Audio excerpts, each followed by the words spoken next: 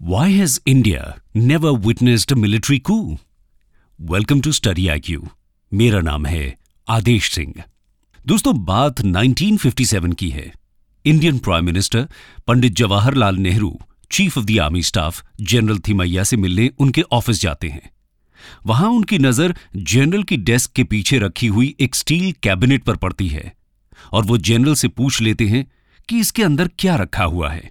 General जवाब देते हैं कि टॉप ड्रॉअर में तो देश के डिफेंस प्लान्स हैं और सेकंड ड्रॉअर में देश के टॉप जनरल्स की कॉन्फिडेंशियल फाइल्स रखी हुई हैं। फिर नेहरू पूछते हैं, और तीसरे ड्रॉअर में? जनरल बहुत ही सरलता के साथ कहते हैं कि अच्छा, उसमें तो आपके अगेंस्ट मिलिट्री कू को लेकर मेरे सीक्रेट प्लान्स रखे हुए हैं। इस पर नेहरू हंस देते हैं, लेकिन उनकी इसी हंसी में कहीं ना कहीं हल्की सी नर्वसनेस की झलक जरूर दिखाई दे जाती है। दोस्तों, पोस्ट कॉलोनियल अफ्रीका और एशिया के देशों में मिलिट्री डिक्टेटरशिप बहुत ही कॉमन फिनोमेना हुआ करती थी और 1950s और 1960s के दौरान इंडिया में मिलिट्री डिक्टेटरशिप की पॉसिबिलिटी से पूरी तरह इनकार भी नहीं किया जा सकता था।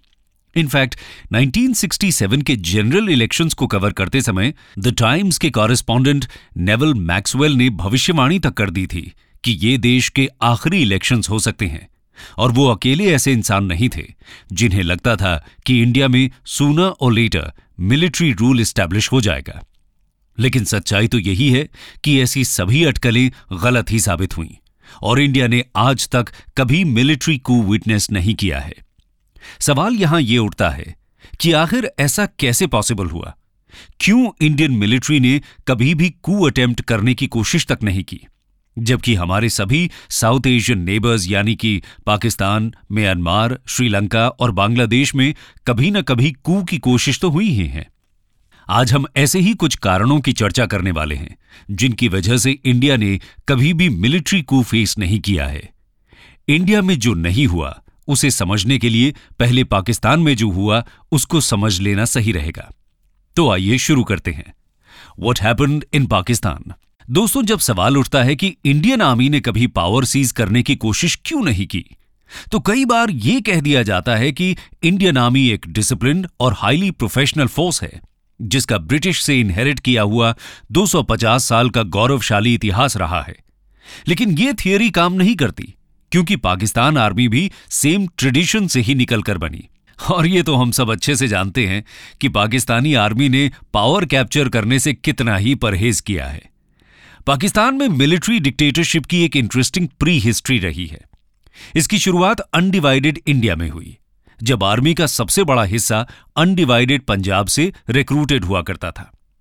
इसलिए पार्टीशन के समय पाकिस्तान ने जो भी इंस्टीट्यूशंस इनहेरिट किए उसमें सबसे सब्सटैंटिव उसकी आर्मी ही थी।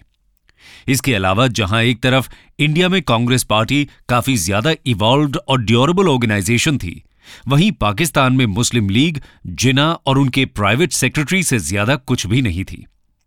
इस तरह पाकिस्तान में एक डेंजरस स्ट्रक्चरल इम्बैलेंस था, खासकर 1948 में जिना की डेथ के बाद। हालांकि पाकिस्तान में मिलिट्री डिक्टेटरशिप कोई अचानक से नहीं आ गई थी।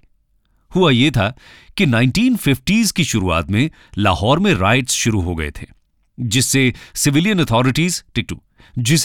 अथॉरिटीज कंट्रोल नहीं कर पा रही थी। ऐसी स्थिति में आर्मी को बुलाया जाता है और आर्मी बहुत जल्दी ही परिस्थिति को अपने कंट्रोल में कर लेती है।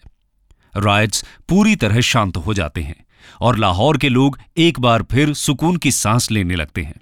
लेकिन राइट्स को सफलतापूर्वक शांत करने के बाद कमांडिंग ऑफिसर एक अनयूजुअल रिक्वेस्ट करते हैं, और वो ये थी कि अपने ट्रूप्स को वापस बैरिक्स में ले जाने के लिए वो कुछ और दिन समय मांग लेते हैं। आखिर ऐसा करने की क्या जरूरत थी?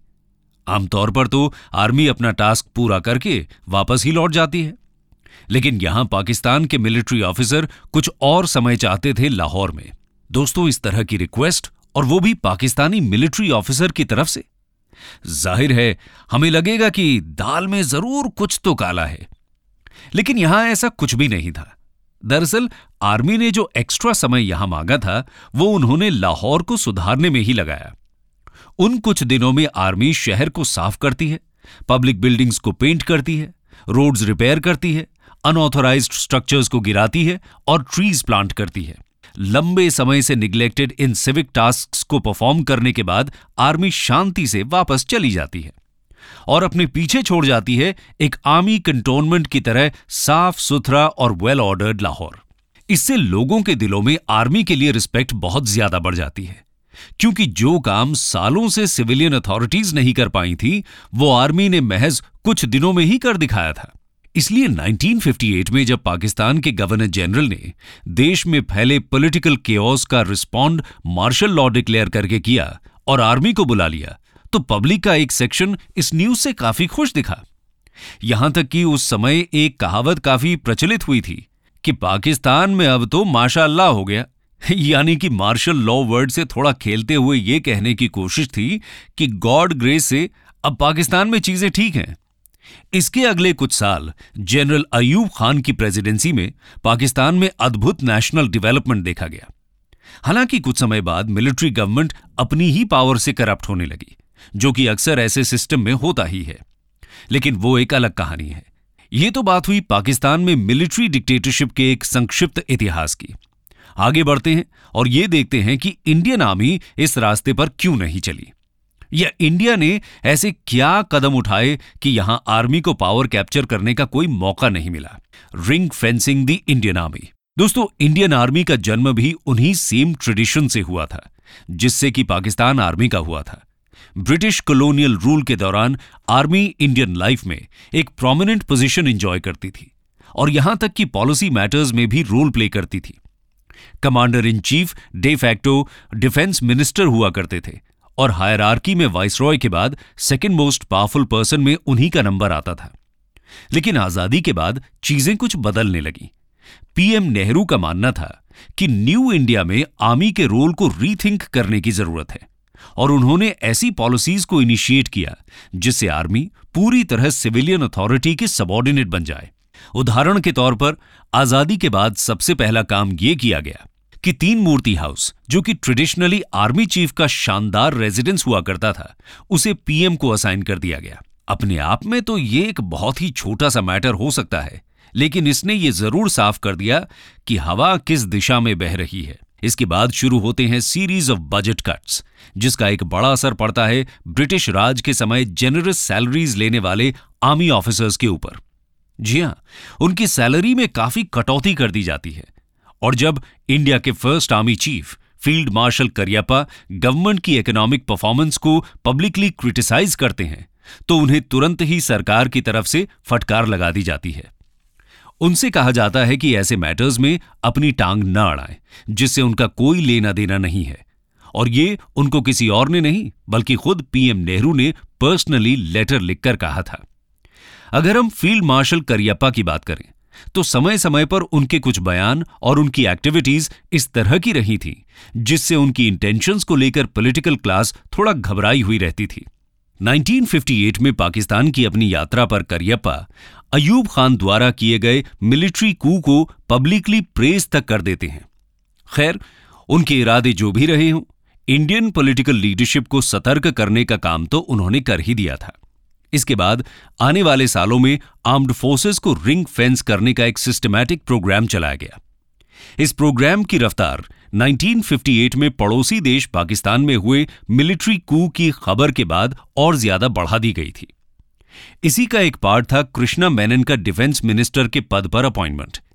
इससे आर्म्ड फोर्सेस को इंडियन डेमोक्रेसी में उनकी जगह पूरी तरह क्लियर कर दी गई, यानी कि यह साफ कर दिया गया कि उन्हें सिविलियन अथॉरिटी के अंडर में रहकर काम करना होगा। इसके अलावा आर्मी में प्रमोशंस पर ध्यान देना, पैरामिलिट्री के तौर पर एक काउंटर फोर्स का क्रिएशन और रिटायर्ड स्टाफ चीफ्स को फार अवे कंट्रीज में एम्बेसडर्स की पोजीशन रिवॉर्ड करना कुछ और ऐसे मेजर्स थे जिससे इंश्योर किया गया कि इंडियन आर्मी कू प्रूफ रहे। इसके साथ ही इंडिया में मिलिट्री कू न होने का एक बड़ा कारण यहां की डाइवर्सिटी भी है। जी हां, इंडिया की डाइवर्सिटी यहां की आर्मी में भी साफ झलकती है। इंडियन आर्मी इतनी ह्यूज और डाइवर्सिफाइड है कि एक सक्सेसफुल कू के लिए यूनाइटेड लीडरशिप रखना बहुत डिफिकल्ट हो जाता है। जिस तरह इलेक्टोरल बैटल्स जीतने के लिए इंडिया के पॉलिटिकल लीडरशिप ने सोशल कोएलिशन बिल्ड करने की स्किल को मास्टर कर लिया है, उस तरह नेशन वाइड कू के लिए यूनिफाइड सोशल फोर्स बिल्ड करने का मौका कभी आर्मी को मिला ही नहीं। इस तरह इंडिया की यूनिक डाइवर्सिटी इस मामले में उसका बेस्ट डिफेंस बन जाती है। यानी कि हम कह सकते हैं कि पॉलिटिकल लीडरशिप द्वारा लिए गए स्टेप्स के साथ साथ इंडियन आर्मी का अपना स्ट्रक्चर और वर्क कल्चर कुछ इस तरह का है कि इंडिया में कू की पॉसिबिलिटी ना के बराबर नजर आती है। कंक्लूजन दोस्तों, इस तरह चेक्स एंड बैलेंसेस के एक कॉम्प्रिहेंसिव सिस्टम के जरिए 1970 आते आते इंडियन आर्म्ड फोर्सेस को पूरी तरह कू प्रूफ बना दिया गया था और ये नेहरू एरा की एक मेजर अचीवमेंट मानी जा सकती है जिसने इंडियन डेमोक्रेसी की ड्यूरेबिलिटी को इंश्योर किया। इस उपलब्धि को अक्सर इतना रिकॉग्निशन नहीं मिलता, लेकिन सच में ये एक बड़ी उपलब्धि है, खासकर ये जानते हुए कि हमारे सभी साउथ एशियन नेबर्स ने मिलिट्री कू का सामना किया हुआ है। इसका एक नतीजा यह है कि जब 2012 में कुछ न्यूज़पेपर्स द्वारा कू अटेम्प्ट की खबरें छापी गईं, तो लोगों ने उन पर कुछ खास ध्यान तक नहीं दिया, क्योंकि हमें इंडियन डेमोक्रेसी और इंडियन आर्मी दोनों पर ही इतना भरोसा है।